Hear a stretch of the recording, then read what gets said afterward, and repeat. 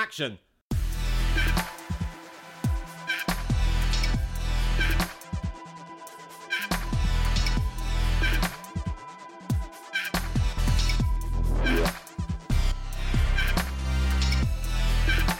Welcome to Torn Stubs, with me, photographer Robert Gershenson, and Josh Winning, the greatest film critic you've never heard of. And we're going to the movies. We are continuing our celebration of 21st century horror as we move on to The Babadook, directed by Jennifer Kent. Dirk.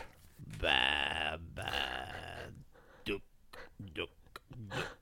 Amelia's life is in tailspin. She's never gotten over the death of her husband, killed in a car crash 7 years ago, and now her son Samuel, born on the same day as the crash, has a serious behavioural problem. He's constantly building his own weaponry, he's scared of a monster under his bed, and he is deemed a threat to the other students at school. When, as a bedtime story, Amelia reads to Samuel the tale of the Babadook, their lives take a surreal and haunting turn. Are there forces afoot out to attack them? Or is the call coming from within the house? Joshua, it would be really stupid of me to ask if you've seen the film because... I know the Babadook thing. We saw it together. Oh, did we? Yes. I had no memory of that. We saw a press screening. We saw a press screening at the Odeon in Leicester Square, the big one with the fancy leopard print seats. Well, you've got a better memory than me, because I knew I'd seen it before, but I couldn't remember who I'd seen it with, or if indeed you'd seen it. So there we go. So yeah, did we talk about it afterwards? Because I can't remember that either. Yeah, I mean, we've spoken about it throughout the years. This is going back, 2013, 2017, so it's like 7 or 8 years ago now. 2014 it came out, didn't it? 2014, yeah. So 7 years the Babadook has been in our lives, and yes, we would have spoken about it. I can't remember if you like it or not. I think probably you do, because you wanted to do it for the podcast. So yes, that would make sense to me. I do like it, but I know you liked it at the time, but has your opinion changed over the past 7 years? I did like it the first time around, and I never went back to it. I think because, and I really felt this on the second watch. I watched it this morning, obviously, for the podcast. And I couldn't really, before I put it on again, I was kind of like, why haven't I watched it again? And then I kind of reacquainted myself with the film and remembered sort of just how harrowing it actually is. You know, the first hour, I would say, is a steady spiral into sort of like despair. It just gradually cranks up this tension between Amelia and her son Samuel. You know, her life is falling apart around her. The house itself is sort of grey and drab, and you know, it just seems really hopeless. And I think that I think I liked the ending more this time around, because I could see it for the hopeful, kind of optimistic ending that it is. And I think I probably still feel the same way. It is still bleak and upsetting, but I kind of appreciated it a lot more, I think, this time around. How about you? I really like how drab and depressing the whole film is. I really respond to how shit her life is. Yeah. And how it sort of, it just escalates. It starts off so traumatic, and it just gets worse because no one's helping her. She's completely unsupported. The school are only concerned with keeping the other kids safe, and her sister is an absolute cock. And her friends are just like the worst kind of yummy mummy bullshit. Yeah.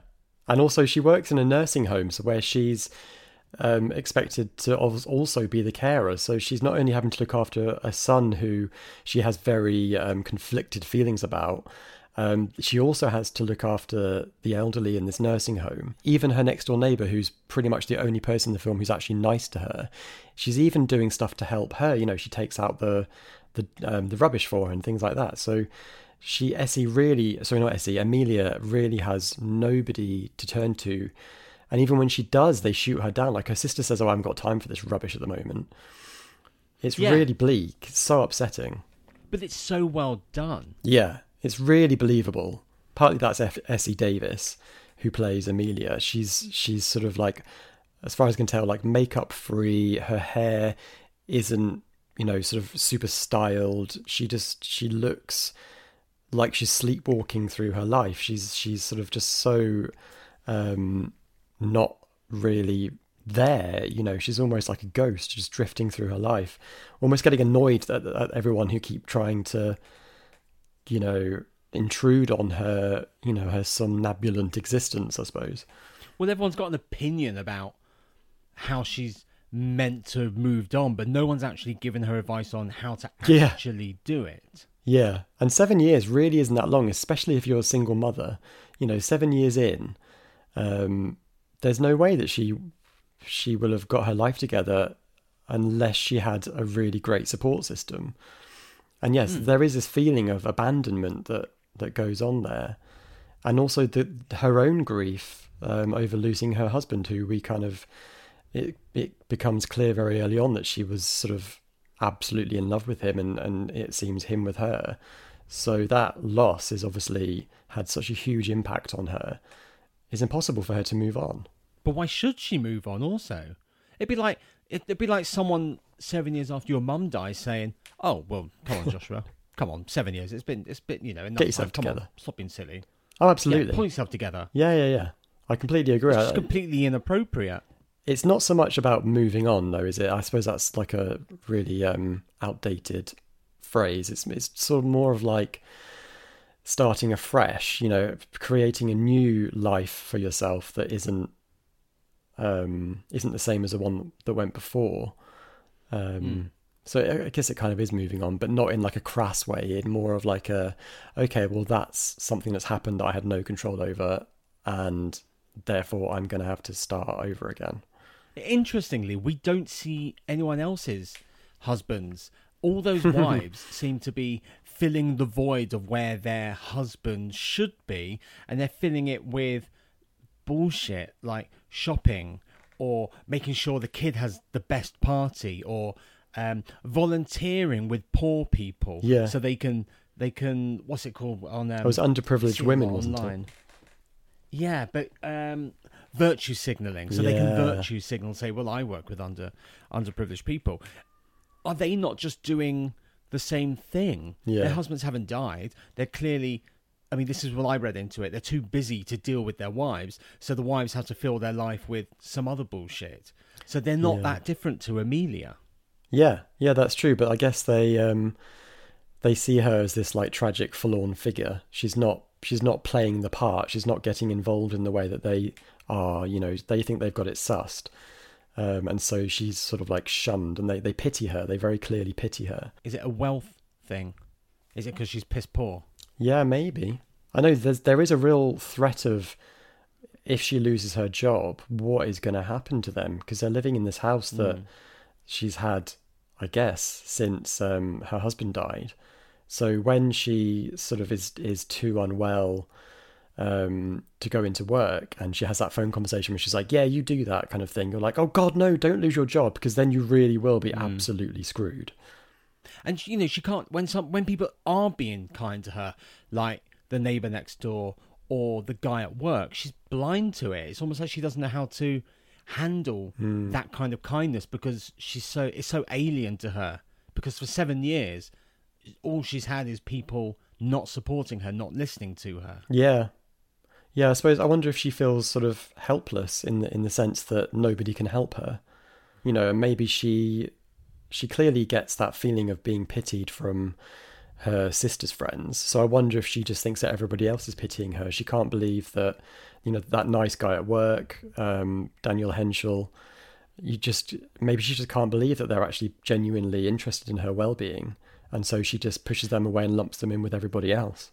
The only person who seems to be able to get through to her in terms of getting help is the doctor, and he kind of just gives in and throws medication her way. Yeah, That's such a. I thought that guy was brilliant. I don't know who the actor was, but I think that guy played that so brilliantly because you can see him looking at her and seeing this woman before him who is clearly, at her wit's end. And so he does prescribe her the drugs, and he kind of says, this is lots of mothers don't like these drugs. They see it as like a last resort, or it's got really bad, and she's like, yeah, it has got really bad. But yeah, he gives her drugs, he gives her sedatives to help her son sleep, but he doesn't offer her anything. She goes away completely unaided whatsoever, really. Is that her putting the blame onto Samuel that, he is the cause of my problem? Yeah, definitely. And I think that's definitely the undercurrent of that scene is the doctor buys into that as well. He just thinks that she's sleep deprived and she's worried because of her son's behavior. So yeah, there's definitely that kind of, it's the son's responsibility. He's the reason that she is the way that she is. And that's obviously a huge part of this film is their relationship. And I think it's done brilliantly. I think if there's any film that is going to put you off ever having kids, I think this is that film.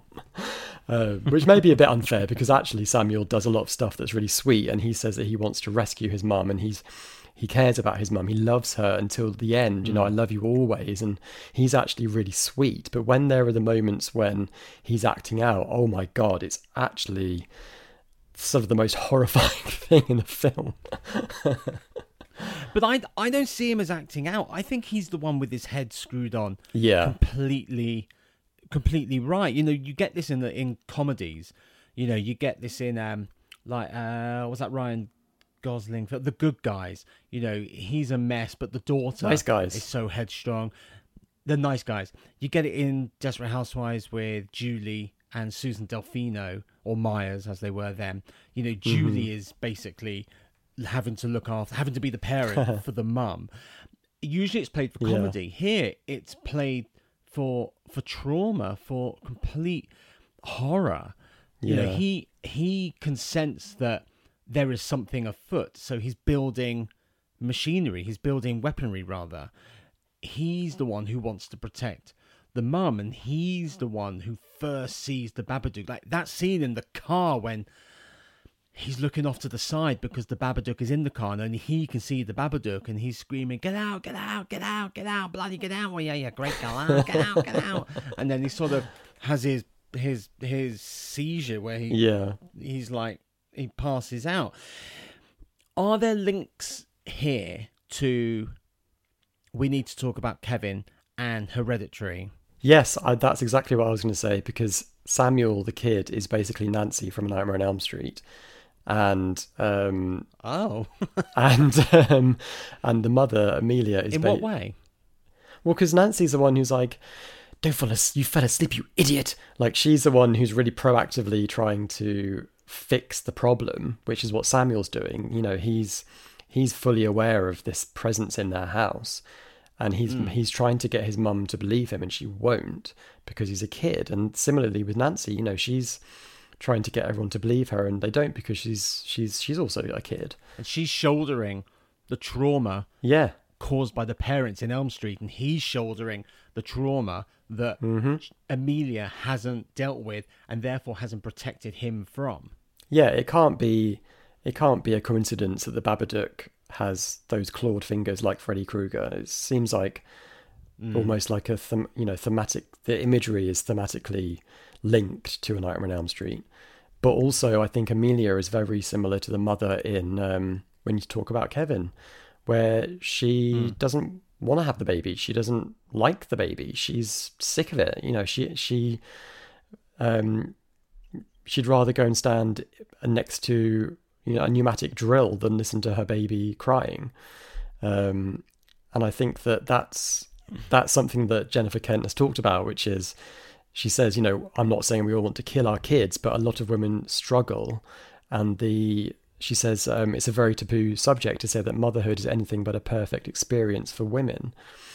So there's definitely a link between this film and we need to talk about Kevin as well, I think. I love watching parents threatening their children through gritted teeth in supermarkets because the child just won't behave and the parent doesn't want to cause a scene, but the energy, you feel it, and that just makes your eyes dart over like, boing, someone's gonna lose it.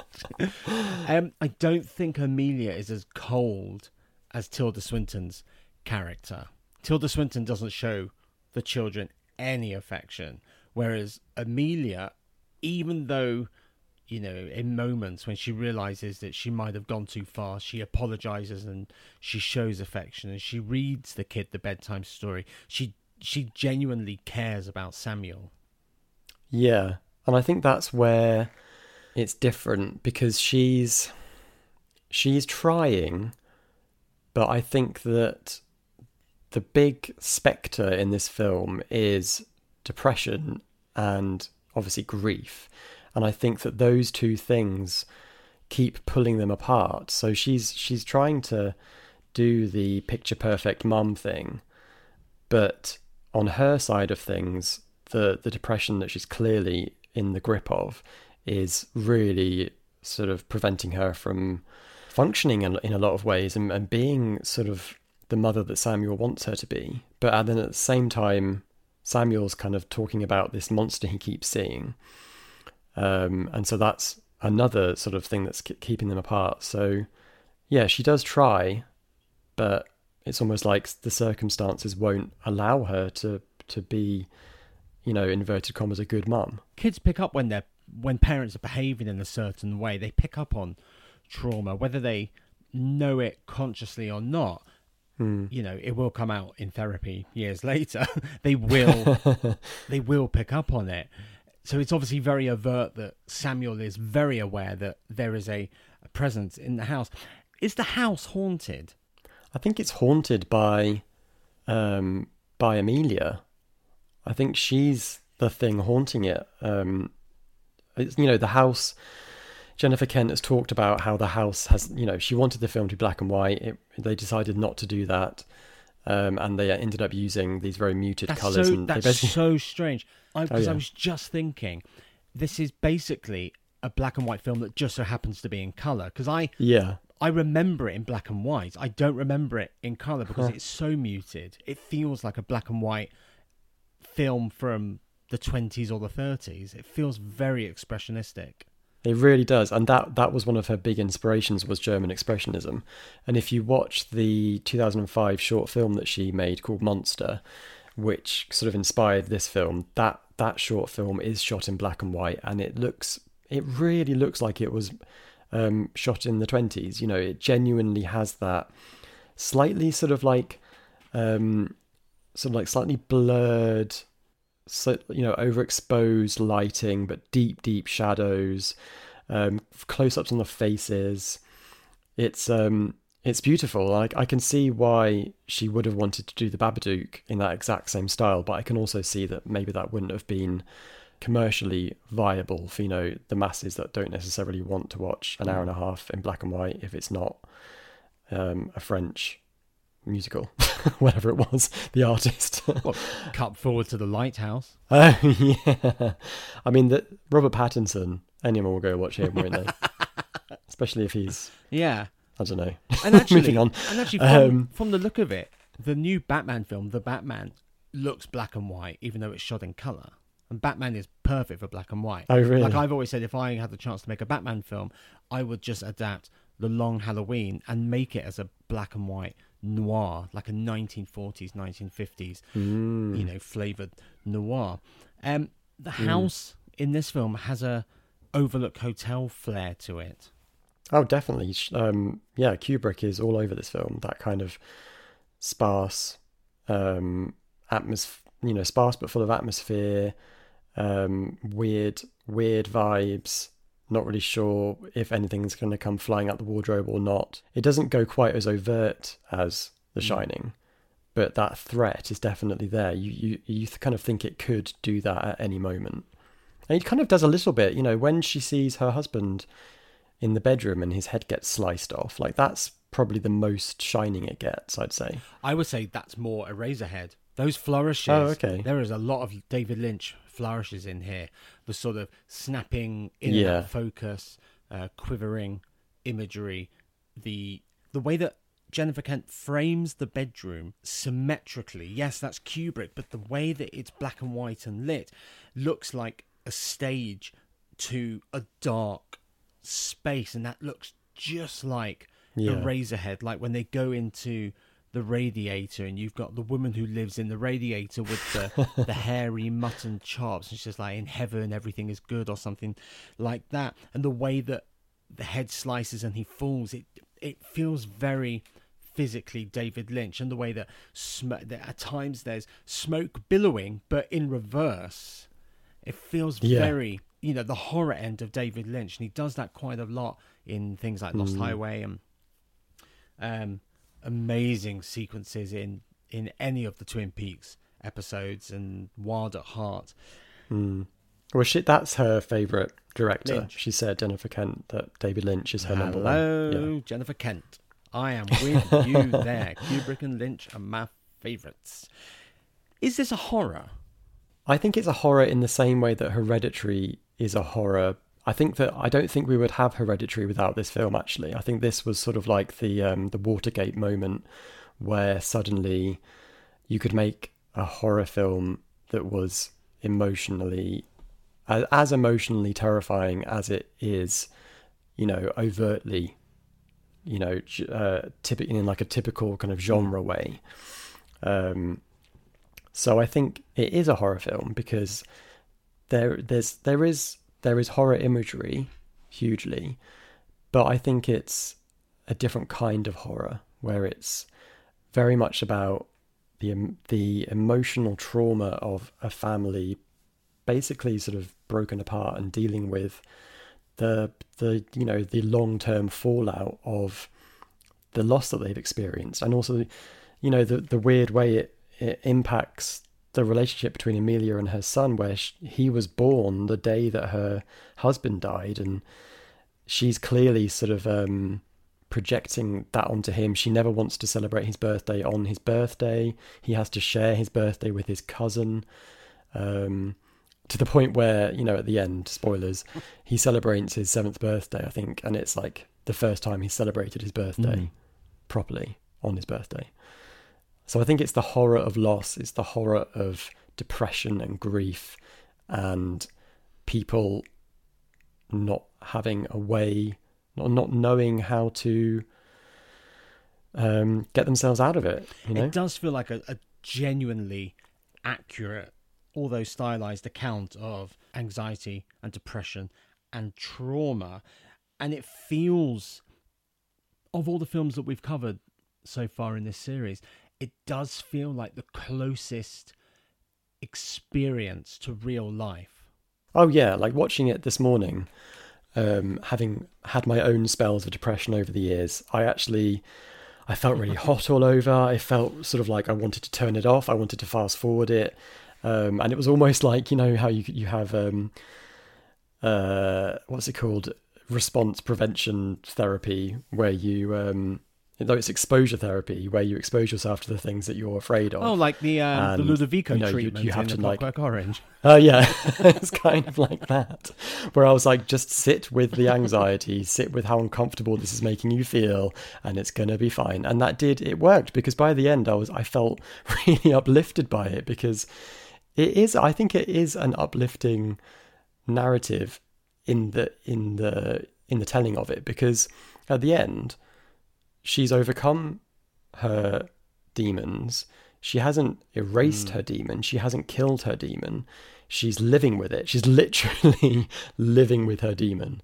And she knows that she has to tend to it. And she can't deny it. She can't ignore it. She should keep it away from her son the best she can. But it's always going to be there. And I think that's such a positive depiction of dealing with a life with depression and anxiety. Yeah, I mean, there's that line in the actual book of the Babadook: the more you deny, the stronger I get. So the only way that she could possibly let me defeat the Babadook is once she hits rock bottom, she has to realise, do I either vanquish the trauma or let it destroy me? So she stops denying. Yeah. And the moment that brings her to is her son stroking her face. You know, just that completely selfless love that he has for her. She's basically throttling him, trying to kill him. And he brings her around. You know, he reminds her of who she can be if she can sort of release her. Is it like a dependency? Like, has she become dependent on this depression? You know, it's... I don't think she has like a codependent relationship with her depression, because normally you would use other things in your life as a way to ignore the depression. I think Samuel touching her face just centers her, reminds her that this thing that is huge and also has possessed her by that point in the film isn't the be all and end all. There is actually the kid, and she can have something outside of the depression, and that's what allows her to sick up the liquid Babadook. She sicks up all that black ink, doesn't she? And it's quite a violent spew of black ink, or maybe blood. Bile. You know, maybe that's a black and white element to the film, that if it was a black and white film, then the blood would have been, you know, really inky color, kind of like in The Lighthouse with, you know, the clay type faces. But it could be ink, because obviously they have the book, so it could be, you know, representing the book as well. Yeah, because the book feels sort of inky and charcoaly, doesn't it?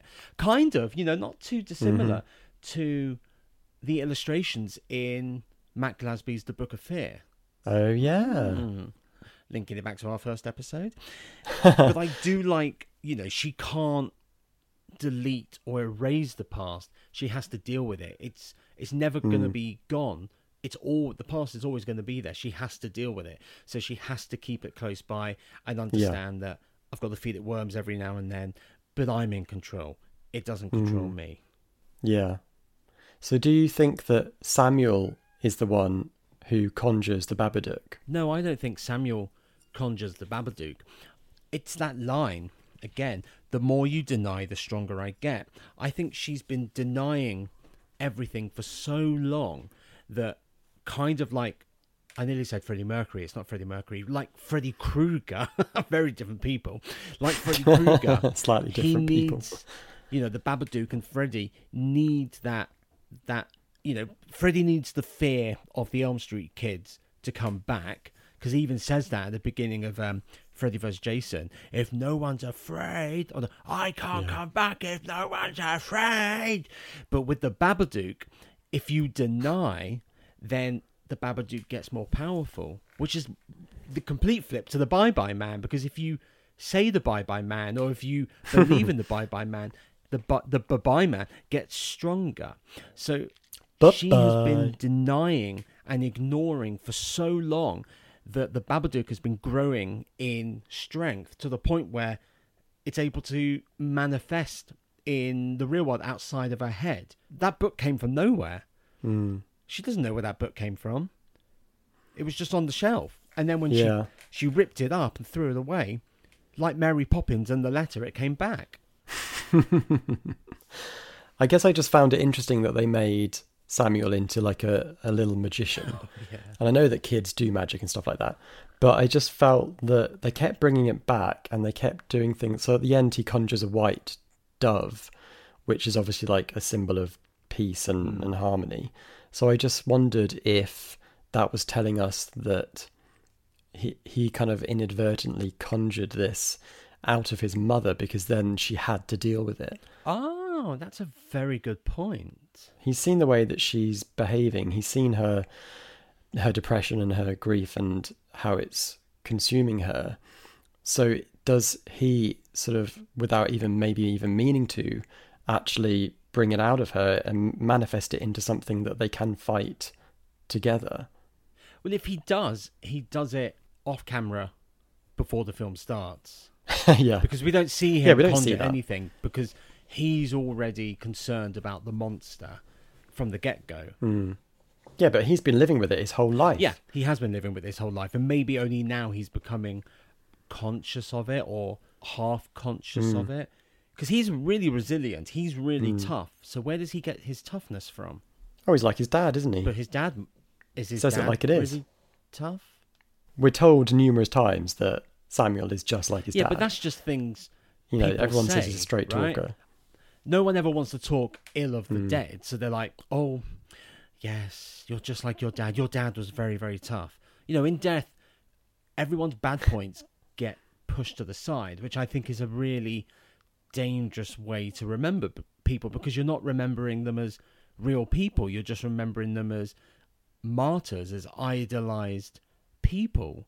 I want to remember people for their arsehole sides as well. Warts and all. Otherwise, they're not real people. Well, is that something that Amelia has done? Is she has sort of deified her husband.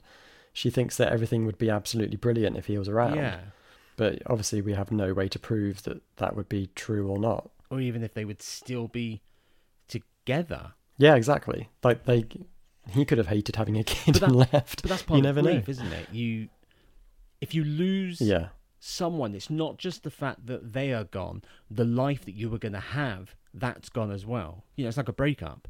You have to mourn the future that you were going to have with that person, whether they're divorcing you or whether they've died in a car crash.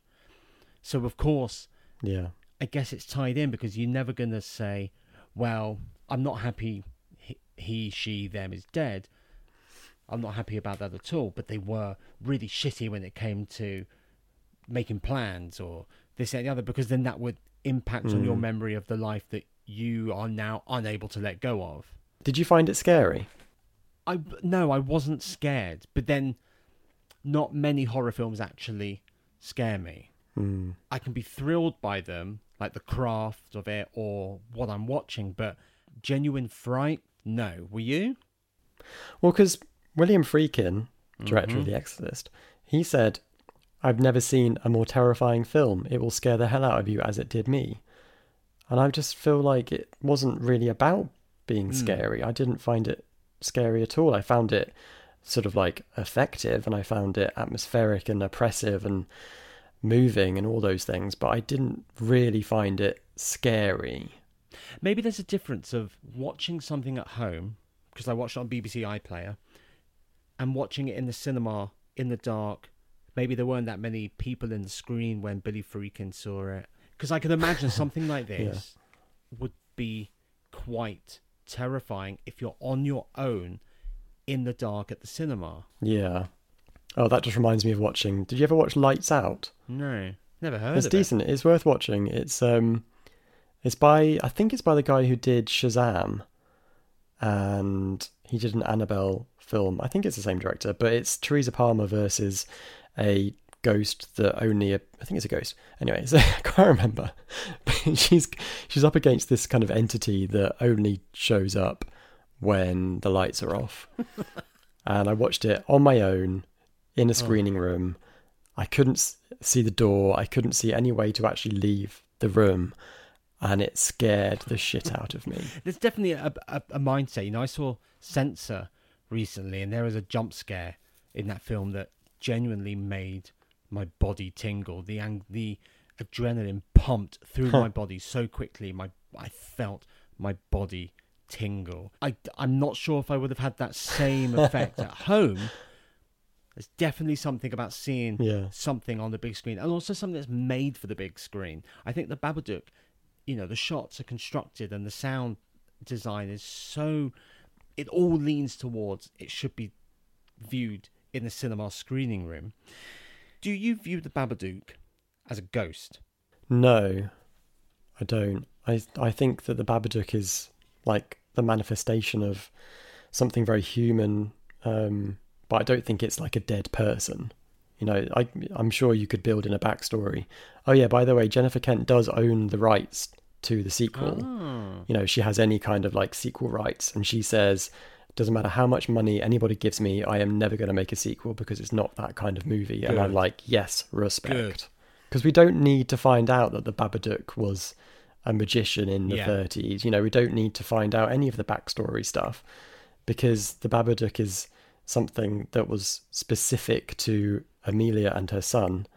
And it was, you know, it was a manifestation of their shared trauma, I think. Yeah, Blumhouse would have ground this into the ground, basically. This would have been sequelized to buggery. I think the Babadook can be considered somewhat of a ghost. I don't think the Babadook is the spirit of someone that lived, but it's definitely the manifestation of the trauma, the anxiety, and it's taken physical form. So it's almost a ghost of her mindset. And in a way that's subversive. Yeah. Because usually ghosts are beings that have something left, you know, they've got unfinished business with the living. Amelia has unfinished business with the dead. She can't move on from her husband. She can't move on from the life. So it feels like a subversive ghost story. Yeah. Yeah, it definitely plays with that kind of imagery as well. You know, when the Babadook first appears, he moves like something out of a J-horror. He's like the Judder Man. Do you remember the Judder Man? No. It was like the Smirnoff Ice adverts. The Judder Man is coming. I don't know. Am I making this up? In fact, those CGI bits where the Babadook is on the ceiling, those are my least favourite. I don't. It feels out of place. Yeah. I much prefer the smoke and mirrors of what looks like in-camera effects. I don't need CGI. Well, I think it was in camera, but I think it was sort of smoothed out too much. So in Monster, the short film that precedes this, it actually moves. The creature looks very similar to the Babadook, and it moves very similarly. But weirdly, it's more effective because that film looks so completely like it was made in the 20s. That it doesn't seem incongruous that this sort of like juddering creature just like speeds up the stairs. Where did you watch the short film? You can watch it on Vimeo. Oh, I'm going to look on Vimeo. It's available on Vimeo. I'm going to look on the Vimeo. Yeah, do it. It's really good. It's interesting actually because you can see how the monster clearly inspired the Babadook itself, but actually it almost represents something else in the short film. It's like the mythology of the feature film completely changed what the Babadook actually represents. Well, it's 10 years in between, so it's quite interesting 10 to years watch. in between the short and the feature, so it could be that about Jennifer 9 years. Kent had a life experience that completely changed the meaning for her. Well, she said that when she made Monster, she'd heard a story about a friend's little girl who said that she could see something in their house. And so her friend, I think it was her friend, sort of like play acted banishing the monster in order to convince the kid that it was gone. And Jennifer Kent thought, but what if the monster was real? So that was the inspiration for Monster. But then I think the Babadook, she read a story about like a really awful true life incident where a husband like took his daughter to a bridge and threw her off or something, like, you know, something really, really quite terrible. And I think Jennifer Kent started wondering, this is a human being, what has pushed him this far? What's pushed him to the point where he would kill his child? And I think that fed into this film, which is very much about, you know, God, what is she going to do to her kid? Because she doesn't seem to like him very much, and actually she almost seems to hate him. So, yeah, there's very two different inspirations, I think, even though they share a monster. Can the Babadook be considered the first of this elevated horror thread genre that we've been experiencing over the past 5, 6, 7 years? I can't think of anything that was before it, sort of within the 21st century horror bracket. I can't think of anything that preceded it, actually. I think this was huge. This was like a really big indie hit. It came out of Sundance. It was like modestly successful in Australia. It's where where Jennifer Kent is from, but it didn't it did better overseas. So I think it was maybe the first more art housey horror that went quite as big as this. I'm sure there were other films that did sort of similar types of things, but they weren't as impactful. I think there's definite links between this and Saint Maud and Censor. And The Witch as well. The Witch came, a few years later, and it was about families breaking apart. It was about isolation and female perspectives. So I think that this sort of set the ball rolling in a lot of ways. Yeah, I can see the links there. I just think visually, there's visual links between The Babadook, Saint Maud, and Censor, and it's definitely a David Lynch thing. They've just got yeah. It just feels like they are connected tonally and visually, whereas The Witch, I think because it's not set in contemporary times, it's a little bit outside of that. Would you watch The Babadook again? I think that I would probably leave it for a while. I find it really heavy. I find it's almost too effective. It's kind of, it's really, really uncomfortable for pretty much the entire film. And, you get such a sense of spiraling into doom and such a realistic / heightened depiction of depression that I would have to be in a really, really, really happy place to watch it in order for it not to affect me. So you're never going to watch it again then? Yeah.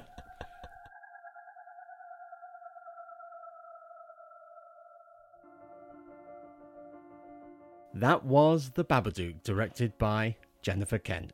Joshua, give us a clue as to what's coming up in our next episode. It's our annual Halloween special, and we're going thriple. Thriple? Is that a good enough clue? Thriple and thrice. We're going thriple. Thriple and thrice, and all things nice.